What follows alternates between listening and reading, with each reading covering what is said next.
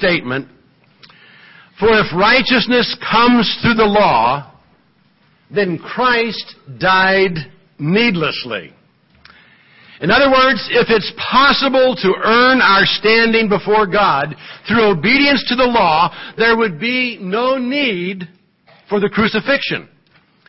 If it were possible for us to be brought back into a relationship with our Creator through obedience, then the horror of the crucifixion was totally unnecessary.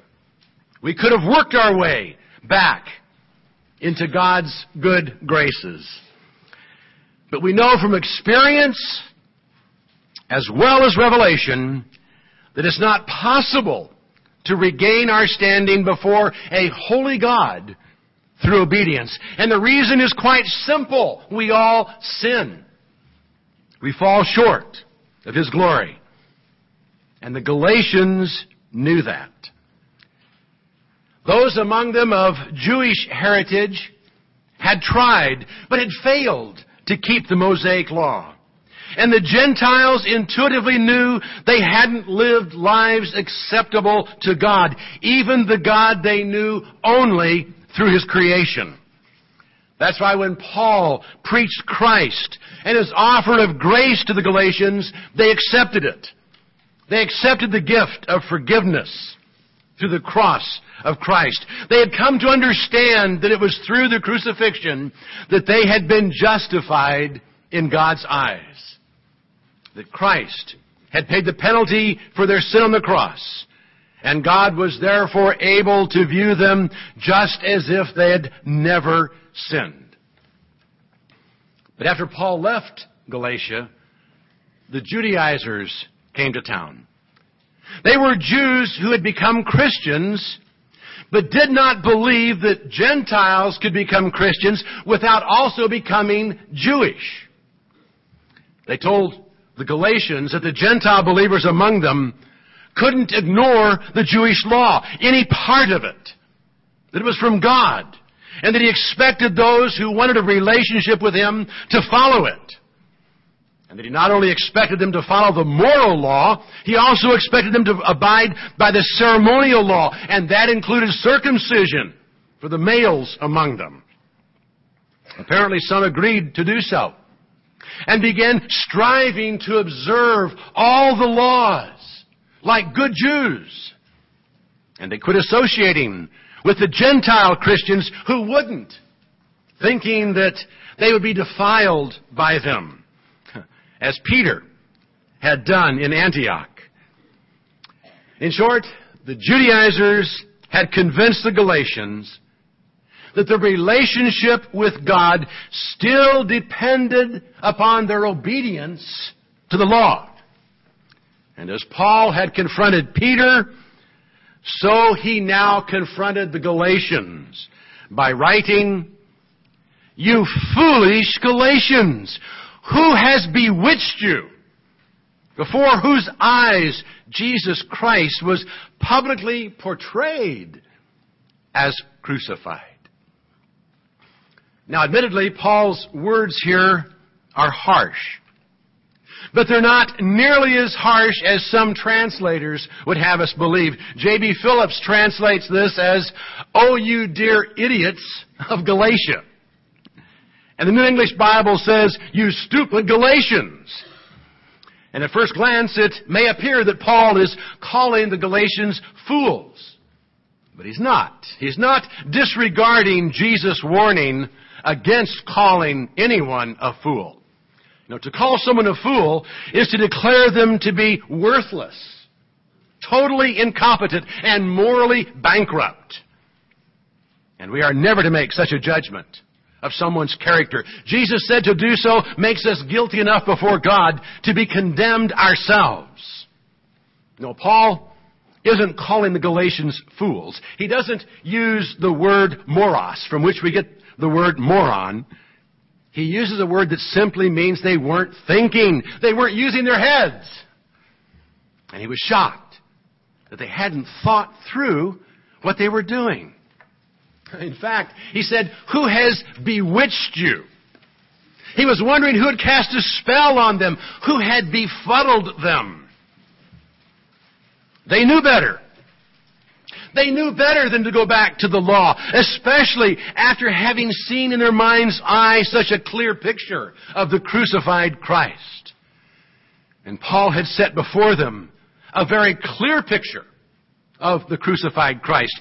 He had made it as clear for them as if he had posted it on a public bulletin board or carried it on a poster in a parade. They had seen Jesus on the cross, and they understood why he was there. Paul had made certain of that. They knew he was there to pay the penalty for their sins. They realized their sins, their failure to keep the law, had condemned them to an eternity apart from a holy God. And they understood that Jesus had made them acceptable to God because it was impossible for them to do it themselves. Jesus had done for them what they could not do. They had understood that. They had believed it. They had accepted it. They had trusted in the redemptive work of Christ on the cross. But the Judaizers had apparently bewitched them. They had messed up their thinking and had taken them back to the law. The end result was that without realizing it, they had lost faith in what Christ had done for them on the cross. They had lost faith in the crucifixion. And Paul is determined to bring them back to faith. That's the purpose of his letter. So he challenges them to think all this through again. And he begins by asking, in effect, how were you saved? Were you saved by faith or by works? Continuing in the 3rd chapter. This is the only thing I want to find out from you. Did you receive the Spirit by the works of the law or by hearing with faith? After asking who had bewitched them, Paul asks another very pointed question. He doesn't attack them and put them on the defensive, but he does ask a question to get them thinking, and he begins by making it clear that this is the only thing I want to find out from you. This is all I want to know. Did you receive the Spirit by works of the law or by hearing with faith? Now, he's not asking about some kind of Pentecostal experience here.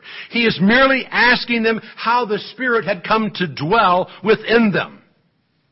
He's asking how the Spirit had come into their life, how they had become Christians in the first place. Had they made themselves good enough through obedience to the law for Christ to inhabit them? Had they made themselves into vessels fit to house the Spirit of God? Hardly. They couldn't do that, and they knew it. There was no way they could keep the law perfectly, and that is what it would take to be good enough to house the Holy Spirit of God, to become temples of the Holy Spirit on our own. So they had received the Spirit. Had they received the Spirit by works of the law or by being hearers who accepted by faith what they heard? The answer was obvious. They had heard the gospel. They had heard the good news that someone else had done for them what they could not do for themselves. That Christ had paid the penalty for their sins and had made it possible for them to become acceptable to a holy God. When they heard it, they believed it. They had faith in the gospel message and accepted it. They trusted in what Christ had done, and they asked God to make them acceptable through faith in what Christ had done for them. So were they saved by works or by faith? By what they did or what Christ did? They knew the answer to that. They were saved by faith. They had expressed their faith in what Christ did by allowing themselves to be spiritually crucified with Him. And like the 3,000 on the day of Pentecost, they had received the Holy Spirit when they repented and were baptized into Christ's death. The Galatians knew they'd been saved through faith in the crucifixion. And Paul knew they knew it. So he then led them to think about another aspect of their faith in the crucifixion. How were they being perfected? How were they being made into the image of Christ? Verse 3. Are you so foolish? Having begun by the Spirit, are you now being perfected by the flesh? The Judaizers had said, okay, you've become Christians. You've been introduced to God through Jesus, but that's not enough. Now, if you want to stay in His good graces, you've got to get busy. You've got to check out everything else in the Bible and do it too. First of all, you must be circumcised. Then you must start obeying the rest of the law. If you don't, you'll not remain acceptable to God. He will disown you. Now, this is not an idea that has disappeared 2,000 years ago. Many today, like the Judaizers of old, contend that even if we are saved by grace, our relationship with God is maintained by works. That now that we've been saved, we must start reading the Bible, praying, going to church, taking the Lord's Supper, and following the Ten Commandments. And if we don't, God will reject us. We may have been saved by grace, but we stay saved by works. How do you respond to that? How do you respond to Paul's question, having begun by the Spirit, are you now being perfected by the flesh? That's not as easy to answer as we might think. Because we all know that as Christians, we are expected to read the Bible, pray, go to church, partake of the Lord's Supper, and live moral lives. But the question is, do those things make us acceptable or not acceptable to God? If we say yes, we have a big problem. Actually, we have two problems. One is theological, and the other is personally disconcerting. If we answer yes, we make the sacrifice of Christ unnecessary. If we keep ourselves saved by our good works, surely we could have saved ourselves by them in the first place. And the cross was a waste of time. And then on a personal level, if we believe we remain saved by our good works, how do we know if we've done enough to stay saved? If it's through Bible study, prayer, communion, and obedience to His commands that we retain acceptance with God, how much does it take? Is an hour a day in the Word and in prayer enough? Or does God expect more? And if so, how much more? How many Sundays can I miss and still be considered faithful? How do I know if He's excused my absence from worship and around His table? And what about obedience to the moral law? If I can't keep it perfectly, even after being inhabited by His Holy Spirit, where do I stand? Let me tell you. If you think your obedience is going to keep you saved, you are doomed.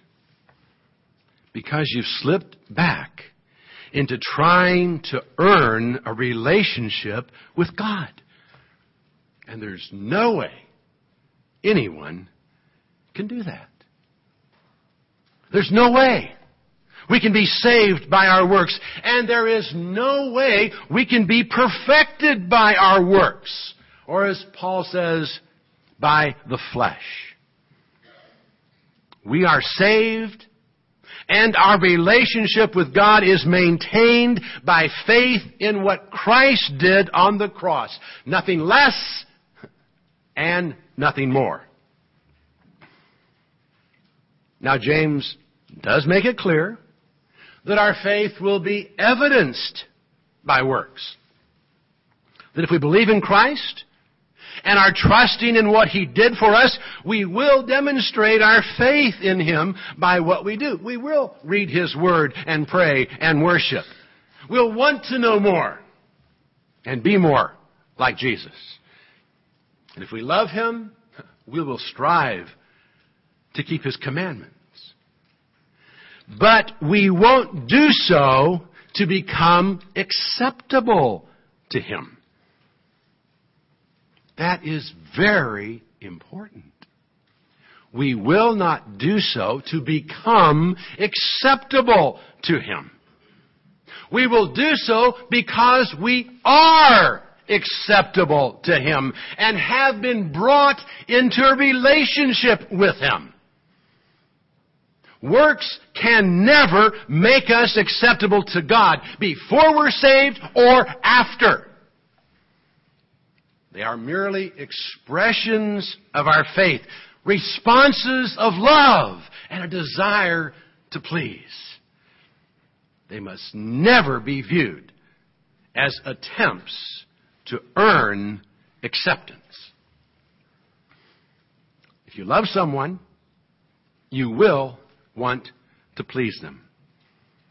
But you don't please them in order to earn their love. It doesn't work that way. And we don't earn God's love through obedience. And we aren't perfected by fear of rejection. We're perfected the same way we are saved, by faith in what Christ did and does for us. He made us clean, and He keeps us clean. End of story. If we understand that, our life will reflect it. He saved us from the consequences of our sin when we confessed our faith in what He did for us on the cross. And He motivates us and empowers us to live lives of love and gratitude through the Spirit He provides. We are saved by faith, perfected by faith, and empowered by faith. Did you suffer so many things in vain, if indeed it was in vain? Does He then, who provides you with the Spirit and works miracles among you, do it by the works of the law or by hearing with faith? Now, when Paul asked if they had suffered so many things in vain, he isn't necessarily talking about suffering as we think of it. That's not to say the Galatians didn't actually suffer for their faith. They may have. They may have been ostracized for believing in a crucified Christ. And if they had, that suffering would have been in vain if they could have been saved by something less offensive. And the cross is offensive. If they had just been saved by good works, everyone would admire them. They'd be citizens of the year. But they were expressing confidence in what Christ did for them. And they may have suffered for it. But the word also has a broader usage. It can include all of our experiences, not just those we deem painful. Paul may be trying to get the Galatians to acknowledge that all of their Christian experiences, from the reception of the Spirit to the miraculous activity in their lives, were meaningless if they could have entered into relationship with God on the basis of their works. if they could have done it on their own, God's activity would have been unnecessary.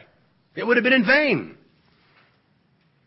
If works are the key to having or keeping a relationship with God, there would be no need for a Savior.